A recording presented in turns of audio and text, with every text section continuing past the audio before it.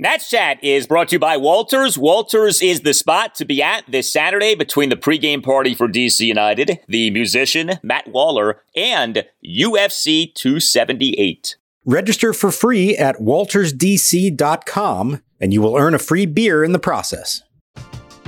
We're driven by the search for better.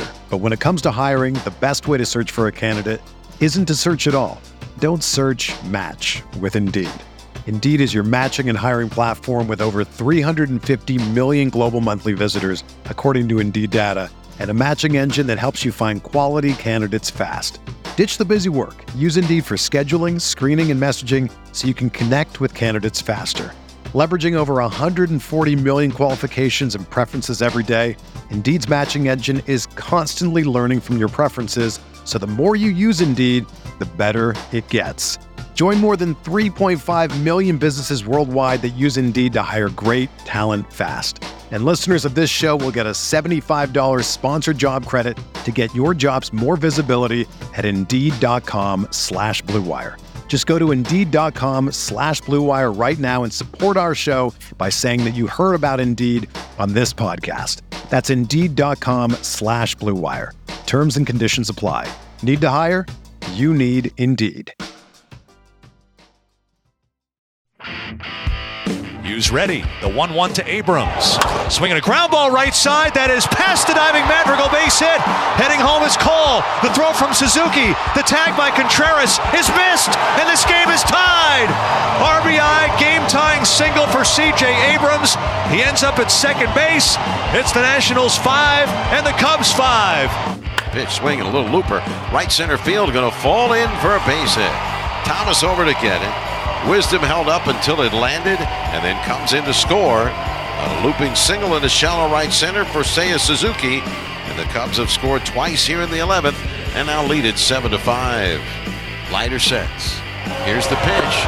Swing and a miss on a changeup. Down and out of the zone. He got him to chase a pitch that was not a strike. And Leiter wins the battle this time. And the Cubs win the ball game. And welcome to Nats Chat for Wednesday, August 17th, 2022, along with MAZNsports.com Nationals insider Mark Zuckerman, who was at Nationals Park. I'm Al Galdi, host of the Al Galdi podcast. Well, what seemed like another one of these ho-hum, nothing happening Nationals games in the 2022 season ended up becoming one of the wilder, one of the crazier Nats games in the 2022 season. The game did end up being another Nats loss in the 2022 season, a 7-5, 11-inning loss to the Chicago Cubs at Nationals Park in Game 2 of a 3-game series. But this was some game. There is a lot to get into with this game, including the first hit for C.J. Abrams for the Nats at the major league level. It was a big hit. It was a clutch hit. We had the Nats rallying. We had the return of Patrick Corbin off his last start having been skipped. We had quite the Jekyll and Hyde night for the Nats bullpen. Mark, we had a lot happening on what seemed initially like a rather sleepy night at Nationals Park. Yeah, we had a lot happening, Al, but the end result was something that we've seen way too many times. And that's not just the Nats losing a game, but the Nats losing an extra inning game. They are now, over the last 2 seasons, a ridiculous 3-18 in extra innings. And yeah, you could say, okay, well, they're a bad team. Obviously, that's part of the equation. But you know what? I think there's more to it than that, because you watch the way they approach some of those at-bats. I couldn't help but think to myself watching this game, they are great for 7-8 innings at just hitting ground balls. And when they rally, it's singles, and they have a hard time doing much else. But you put him in a spot where now all of a sudden one swing can win the game or tie the game late in extra innings. And what do? They start swinging out of their shoelaces. In the last 3 innings, the 9th, 10th, and the 11th, they went a combined 1 for 10 with 6 strikeouts at the plate. A lot of big swings. The only guy to deliver in any of those spots was C.J. Abrams. And what did he do? 2-out RBI single to right, tie the game. I think there's something about mentally in those spots they have not figured out how to approach, especially when you get this automatic runner on second base. They have just not figured out how to get that guy in and try to extend the game. They're trying to go for broke, and 18 out of the last 21 times, it hasn't worked. It's amazing. I mean, we get it. The Nats have been really bad the last 2 seasons, but that is odd. I mean, you should never be 3-18 in any subset of games. You know, like no matter the parameters or the descriptions of the games. Like 3-18, that's not normal. I do think there is an element of bad luck here, but yeah, no doubt. I mean, I don't think it's coincidence either. And it's so funny because the Nats, if like there's one thing they do is make contact, right? Like they are pretty good at that. You'd think, okay, automatic runner on second base, that actually should suit you well. But for whatever reason, it doesn't. And the other thing is it feels like the Nats bullpen, it's like Superman going into the telephone booth, but it's the opposite. Once you go to extra innings, these relievers just falter. They don't do all that well. And, you could say like the runs are unearned and stuff, but you don't get clean innings. I mean, we had excellence from the Nats bullpen innings 7, 8, and 9 on Tuesday night. And then everything changed in innings 10 and 11. It was like two totally different pens on display. Right. It's like the opposite approach. They realize, oh, wait, there's a runner in scoring position. I'm in a jam. I got to try to do something different. It's like, no, just get the guys out and you'll be fine. In theory, yeah, you might get 2 outs and the runner scores anyways by advancing, but that's okay. That's not the end of the world. If you do that, it's the hits, it's the walks, everything else. I think they let the moments become too big for themselves when that situation occurs. Personally, I've never been a fan of this automatic runner since they instituted it a few years ago. But anybody affiliated with the Nationals cannot be a fan of it because it's been terrible for them. I don't know if it would make a difference if they're playing traditional extra innings with nobody's on base, but it certainly hasn't helped them win any more games. The other thing that kind of goes hand in hand with it, they still don't have a walk-off win this year. The entire season, not a single walk-off win. They've had opportunities. There have been plenty of them. They have yet to be able to come through in that spot. That's really amazing. I mean, you should, fall out of bed over the course of a season and have at least one walk-off win. I mean, geez, everybody has at least one. And many teams have like a bunch, right? 5, 6, 7, 10. I mean, the numbers can really spike for teams in terms of walk-off victories in a season. Yeah, that is nuts. Well, we did have the big hit from C.J. Abrams on Tuesday night. That was great to see. So C.J. Abrams on Tuesday night, again, your national starting shortstop. Again, your number 7 batter in the Nats lineup. He wasn't looking so great offensively, just like he didn't look so great offensively on Monday night. But in the biggest spot, he did come through. C.J. Abrams in a Nats 1-run 10th, a 2-out RBI single through the right side of the infield to tie the game at 5. Pinch runner Alex Call slid under the tag of Cubs catcher Wilson Contreras. Cubs manager David Ross challenged the play, but Call, being safe at home, was upheld. The call regarding Call was upheld. But what a hit right there for C.J. Abrams, who also continued to shine defensively in this game. Abrams in a Kyle Finnegan perfect top of the 9th with the game tied at 4 began the inning with back-to-back assists, including, impressively and quickly, shuffling his feet and moving to his left deep on the infield dirt, this on a 1-out ground out by Nico Hoerner. So, look, we're not going to go too crazy with a single and a nice defensive play, but, we want anything we can get in terms of positivity, especially from C.J. Abrams right now. Great job by him coming through with that single. Yeah, so first real quick on the defense, other than that one error in the first game, I've been really impressed everything else about him. Just smooth, quick, everything very quick, but not in a hurried or frantic way. Started a double play that was just really smooth and clean. A couple more nice plays going to his left and all that. I like what I've seen from him in the field. And at the plate, yeah, he was probably feeling it a little bit. It got to 0 for 8 over 2 games. Still looking for his first hit. He hit a couple balls well, but he also had some strikeouts and some big spots prior to the 10th inning. And he might have been starting to feel it a little bit. But he also has had to face a bunch of lefties here late in games. It just kind of worked out that way where the Cubs have been able to have a lefty on the mound against him. So not great matchups, but he hung in there for that last one. And with the game on the line, he did what you're supposed to do. Don't try to do too much. You got a chance to tie the game with a single, find a hole, get the bat on the ball, and hit it into right field for the hit. So I'll be interested if kind of now that he has that one out of the way, if that allows him to relax a little bit. It's almost like he got the air out of the way in the field, and now everything else has been smooth since then. Now he's got his hit out of the way. Maybe everything will start to feel a little better for him at the plate as well. It does look different with him defensively as compared to what we had been seeing with Luis Garcia and what we had been seeing with Alcides Escobar.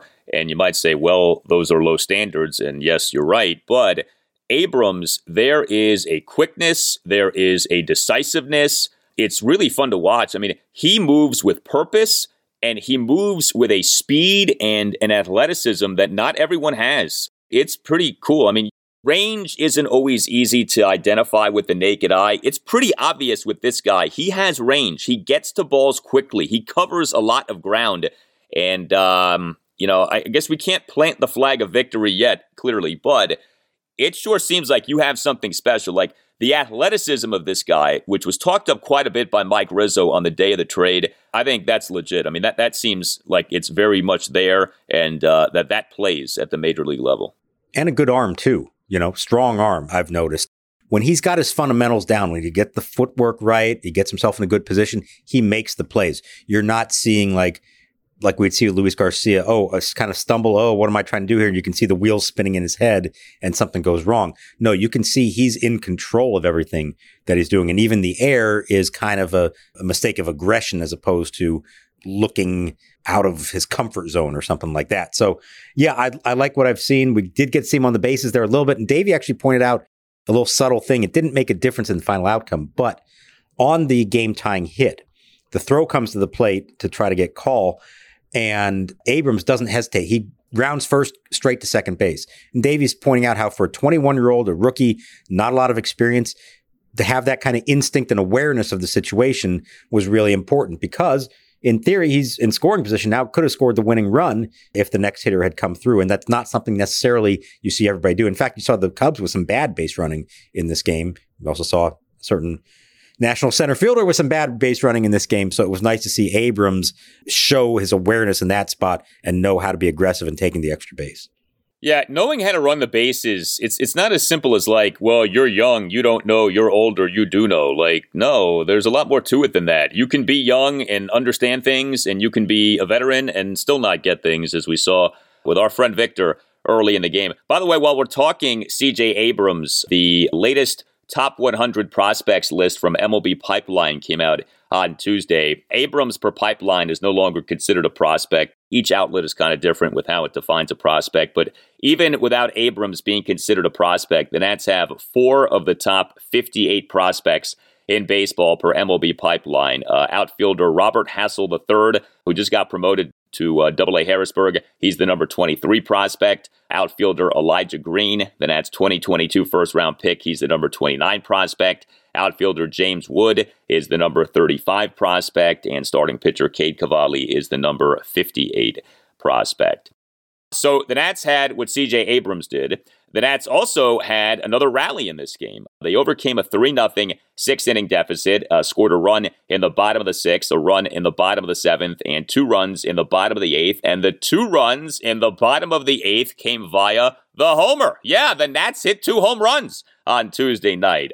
Luke Voit in the 2-run 8th, a leadoff homer to left field over the Cubs bullpen to cut the Nats deficit to 4-3. And Lane Thomas, he in that 2-run 8th had a 1-out solo shot to left field into the Cubs bullpen to tie the game at 4. It was kind of an odd game for the Nats offensively. Again, not a lot happening, and then things started to happen, and the Nats actually ended up finishing the game with 13 hits and 4 walks. You had those 2 homers in the 8th. You had Cesar Hernandez on Tuesday night with 2 doubles and a single. You had Keibert Ruiz, who we thought was going to have the night off just taking a beating behind the plate on Monday night. He comes off the bench, has a single and a walk. So we saw some good stuff from the Nats offensively in this game.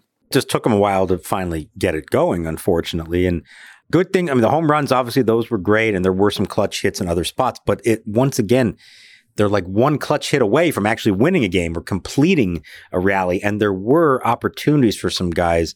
Joey Meneses, we love him, but boy, did he hit into a killer double play with the bases loaded in the 7th inning. You had another double play from Lane Thomas in the 2nd inning. You had, like I said, some strikeouts with runners in scoring position. It feels like they take these steps. You say, okay, they're kind of showing the right things here, but they're just not getting that one last little extra good at bat in a big spot to make it all worthwhile. And it's frustrating because you get to the end of the night and you're like, well, there were some good things in there, of course, but it didn't result in the win. And I know it's not the end of the world. They didn't win this game. Okay, so what? But you'd like to feel a little bit rewarded for your efforts, especially when you do things that are good and come from behind and rally and force extra innings and all that. It'd be nice to come away from all this with a win for a change. Yeah, the pitching was not good in this game. That was certainly an issue. Nats finished the game with 13 hits, 2 homers, 2 doubles, 9 singles, 4 walks, 4 for 16 with runners in scoring position.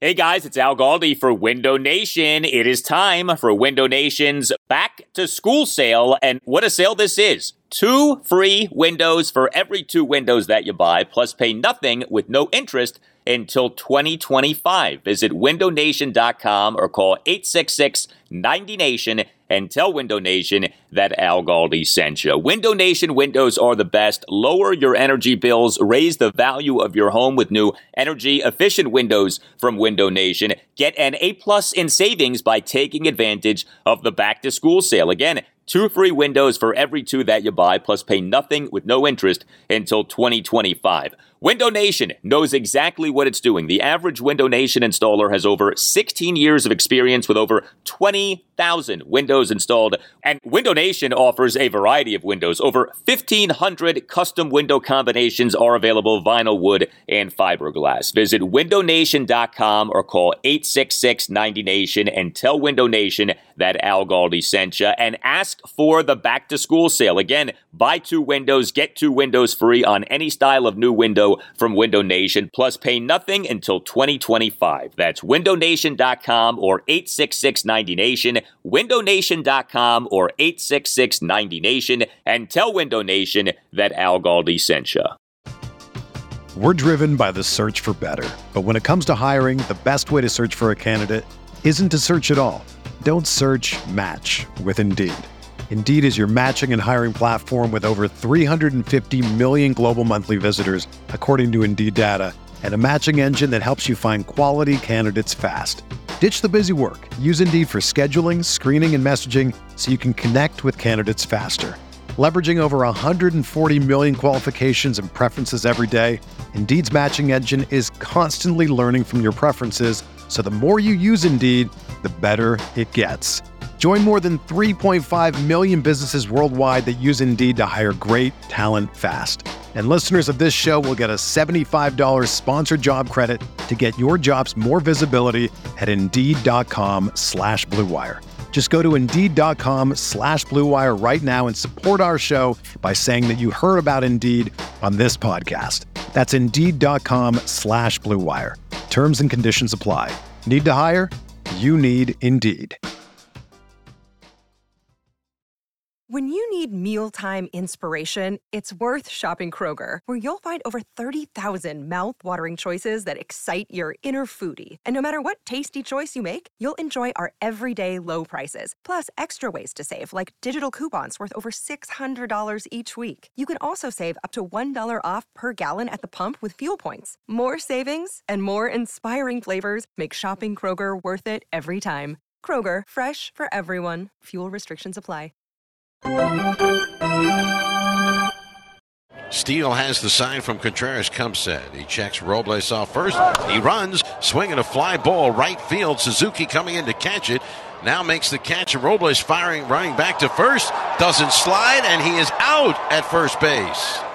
We made mention of it, so we might as well address it. The Victor Robles base running boo-boo. I almost feel like we need a regular segment. We could get like a sponsor for this segment, the Victor Robles boo-boo of the day, because it feels like every day there's something to discuss here with our guy Victor. So Robles on Tuesday night was back to being the Nats leadoff batter, 1 for 2 with a single and a walk. He in the bottom of the first had a leadoff single to center field, but moments later, it was like maybe a few minutes later in terms of like actual real time, a terrible base running blunder. He on a Joey Meneses lineout to Cubs right fielder Seiya Suzuki did not get back to first base before getting doubled up. And if you watch this really is one of the more inexplicable base running boo-boos you'll ever see. I mean, think about this. He's on first. Meneses lines out to right field. The play is right in front of Victor Robles. I don't know what he was doing. He was way off first base. It was like he was asleep, and then he woke up and realized, I got to get back to first base. And then he seemed like he was going at half speed, and then he doesn't slide into first base, and he ends up being out.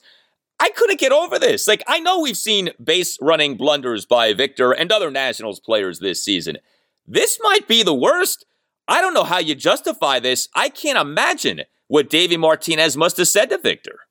Yeah, I don't think it was good, and I don't think we're going to see Victor in the lineup on Wednesday. Certainly after all that, he didn't even finish this game. It was more of a matchup thing, but he got pulled in the 7th inning.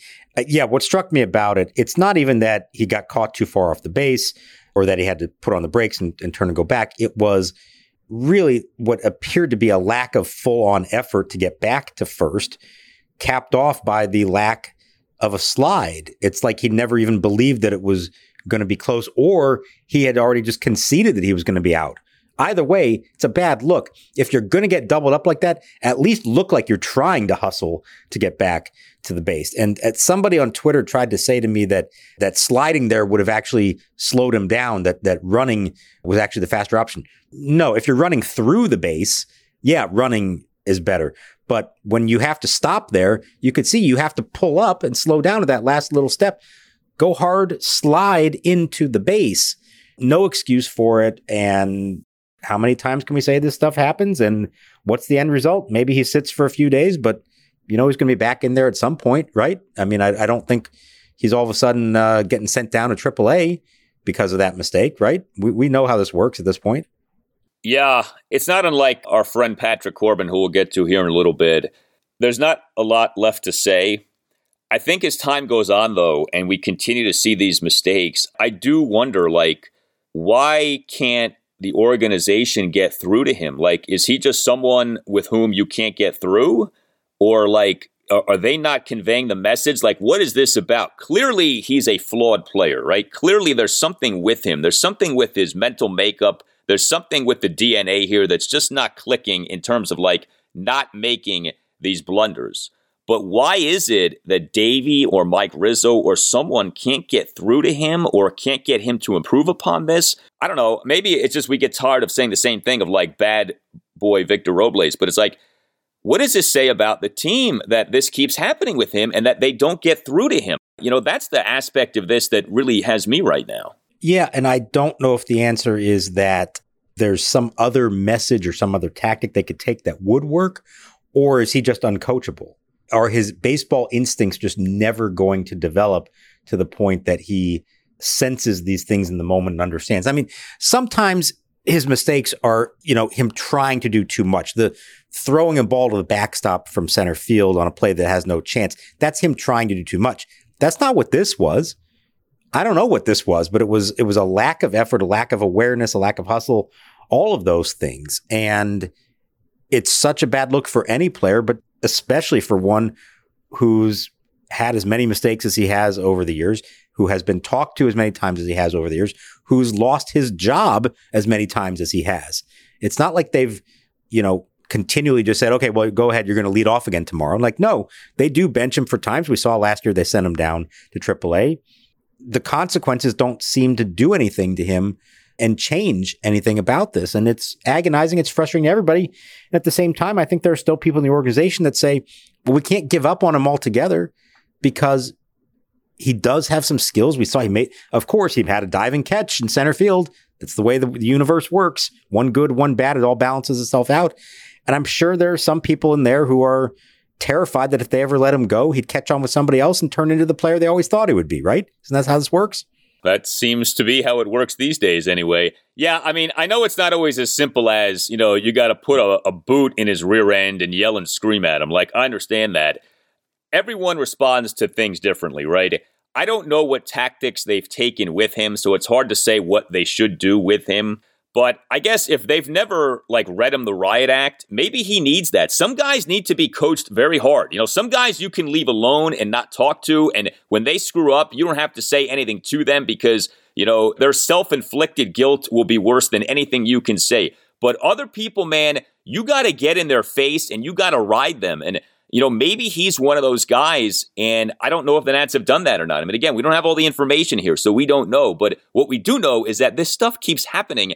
And what happened on Tuesday night was especially egregious. That seemed to be on a different level of just lack of awareness, lack of effort, perhaps. I mean, what are you doing? I mean, again, the play is right in front of you. I still don't understand how that happened with him on Tuesday night. And for the record, for those who weren't sure of this, although I think it was pretty obvious, this was officially a Toot Bland Victor Robles was thrown out on the bases like a major nincompoop. This was a textbook toot plan. Yeah, I mean, this is exactly what that phrase is meant to be about. All right, so the Nats bullpen on Tuesday night. This was actually a fascinating situation. So 5 Nats relievers end up being used in the game. The first 3 relievers were just outstanding. I mean, you could not have asked for more from the bullpen, keeping the Nats in the game. I mean, you saw dominant. Steve Cishek, perfect top of the 7th, 2 strikeouts. Erasmo Ramirez, perfect top of the 8th, 3 strikeouts. Kyle Finnegan, a perfect top of the 9th. It felt like the story of the game might end up being the Nats bullpen, but then the 2 Nats relievers who got used in extra innings were not so good. Carl Edwards Jr. in the top of the 10th allowed an unearned run, and I tell you, this top of the 10th we could do like an hour on. Edwards gave up a leadoff pinch single to Zach McKinstry to right field on a 1-2 pitch. Then came what ended up being ruled a force out off the bat of Rafael Ortega as a grounder to Cesar Hernandez resulted in McKinstry crashing into Hernandez. The umpires eventually ruled that McKinstry would have been out at second base, but did not rule that the Nats would have had the double play, although a run ended up not scoring on that play. Then Edwards issued a 1-out hit by pitch of Nick Madrigal to load the bases. And then Edwards got Wilson Contreras to fly into what ended up being a 1-out RBI sac fly double play, as on the play, the Cubs' automatic runner Ian Happ scored from third base, but also on the play was Ortega getting tagged out in a rundown between second and third, and then Victor Arano in the top of the 11th, 2 runs, 1 earned. He gave up a double, 2 singles, and issued a wild pitch. But man, that top of the 10th was some inning. That was nuts. I can tell you from the press box, 5 stories up, 500 feet away, you could hear the collision clearly. That was about as violent as I've ever seen one of those. Remember way back in the day, who was it? Albert Bell and Fernando Vina, like a forearm to the face?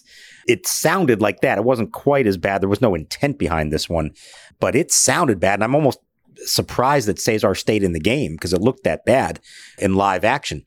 And Davey came out. He was trying to actually make the case for that to be a double play. I think he knew deep down that wasn't going to happen. I guess there's some judgment involved there, and they determined that it was an inadvertent interference. It wasn't like McKinstry purposely was trying to run into Hernandez. He had his head down. He's running, and he collides with him. But it was funny because you, for a brief moment there, had both managers arguing the call, with David Ross trying to insist that the runner should get the score and Davey Martinez trying to insist it should be a double play. Neither one of them won out. I think they got the call right in the end, and it looked like the Nats were going to catch a break. Once again, on one of these kind of controversial calls, they're going to catch a break. The runner won't score, and then unfortunately, they still end up scoring the run after that. But then the double play that the Cubs ran themselves into, and I thought, well, this could come back to help the Nats. In the end, they're only down 1 in the 10th instead of down 2 or more. Wasn't enough in the end, but a crazy inning. I mean, those extra innings really turned this into a wild ball game after a fairly sleepy first, 7 innings of the game. It, like with the Nats bullpen, which basically had 2 games in 1 game, this game was 2 games in 1 game. There was the just, nothing happening portion of the game, and then there was the cuckoo for Cocoa Puffs final few innings of the game. The other thing, too, with Cesar on that play was he held on to the baseball. Like a receiver going over the middle, making a tough catch, taking a shot from a safety, but holding onto the ball for the catch. Cesar actually held onto the ball, and as I remember the play, he got up pretty quickly after being struck by McKinstry. There was a toughness on display from Cesar Hernandez that I wasn't necessarily aware existed. So he made the catch. Did he make a baseball move after that? That's the question. Ask Calvin Johnson. I'm not sure. Yeah, but that was impressive. He completed the process of the catch, I think, though, right? Yes. Yeah. Well, my respect for Cesar Hernandez has gone up.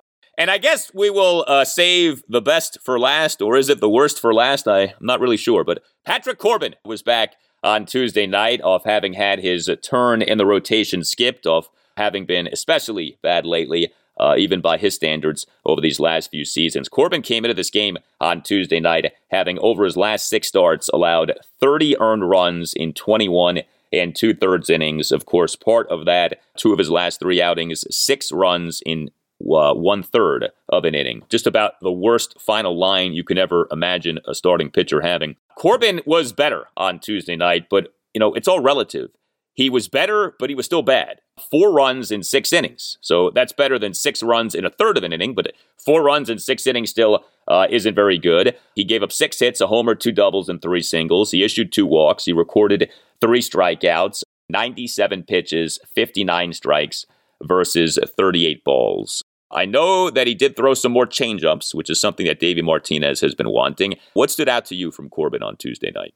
The changeups definitely stood out. There was one point early on where he actually had thrown more of them than the slider. That's really out of character for him to do that. So I do think that was a calculated attempt to do something a little different. And ultimately, if he's ever going to have success as a starting pitcher, we've been talking about it for a couple of years now, you got to have a third pitch, something different to keep them off balance. So I thought that was, at least decent, although he did give up at least one of the big hits on a changeup that cost him.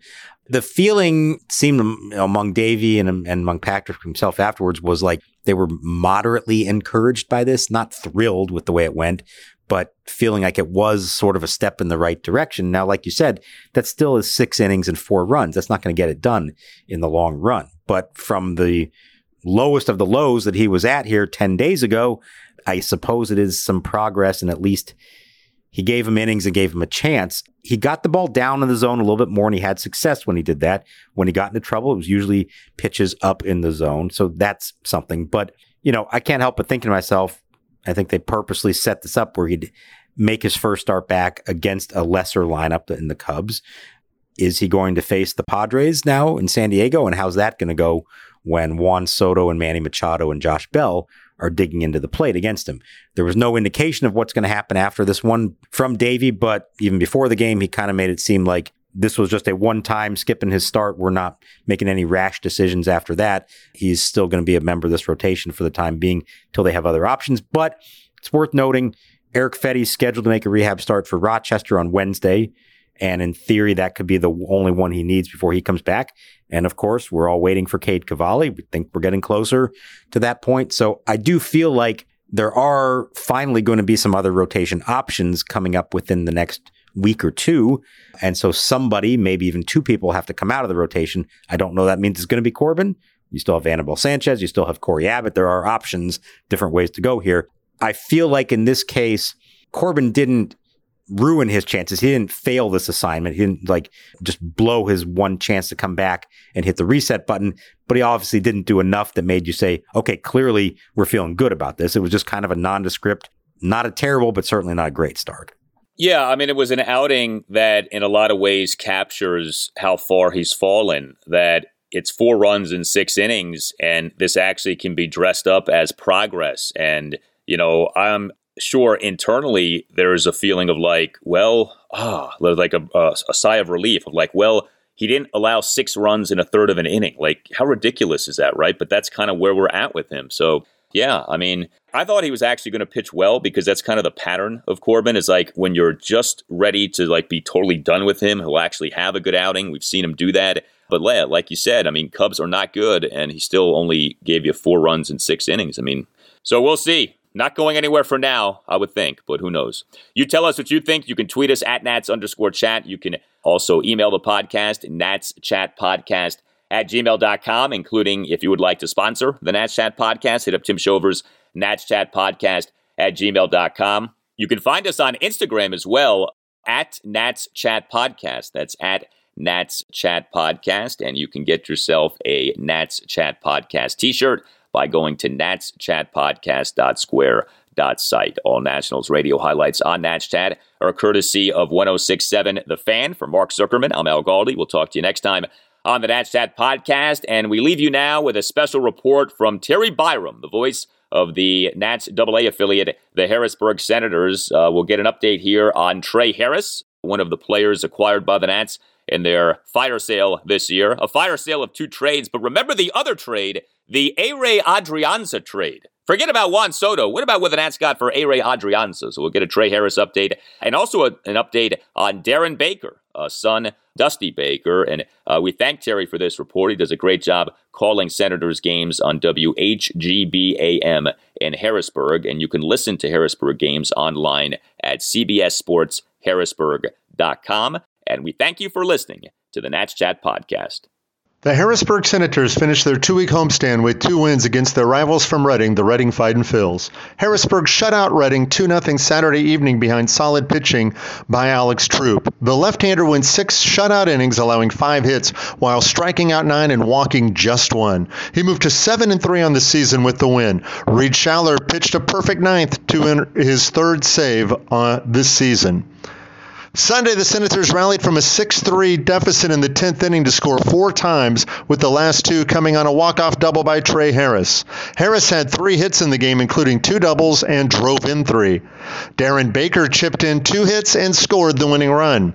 Harris was acquired by the Nationals from the Braves for Ehire Adrianza on August 1st. Since joining the Senators, Harris is hitting .318 with 3 doubles and 5 RBIs. Baker was off to a hot start with the Senators after his promotion from Wilmington, but has recently had his offensive production slow down. He did have 3 hits over the weekend, so he may be heating up again. He excels at scoring runs, though, as he has scored 10 runs in just 20 games with the Sens. This week, the Senators are on the road at the Altoona Curve for a 6-game series before returning home to FNB Field next Tuesday to take on the Erie Seawolves in their penultimate home series this season. Everyone is talking about magnesium. It's all you hear about. But why? What do we know about magnesium? Well, magnesium is the #1 mineral that 75% of Americans are deficient in. If you are a woman over 35, magnesium will help you rediscover balance, energy, and vitality. Magnesium supports more than 300 enzymatic reactions in your body, including those involved in hormonal balance. From functional medicine doctors to mental well-being and female hormone experts, we all know that magnesium is the one mineral to improve all aspects of well-being and health. But which one? Magnesium Breakthrough from Bioptimizers, the trusted choice recommended by leading experts with 7 best-absorbed forms of magnesium to ensure your body receives the support it needs for overall well-being. Go to bioptimizers.com/balance today and use code BALANCE10 for 10% off. Support your journey to wellness at bioptimizers.com/balance. Magnesium Breakthrough from Bioptimizers, your foundation to optimal health and vitality.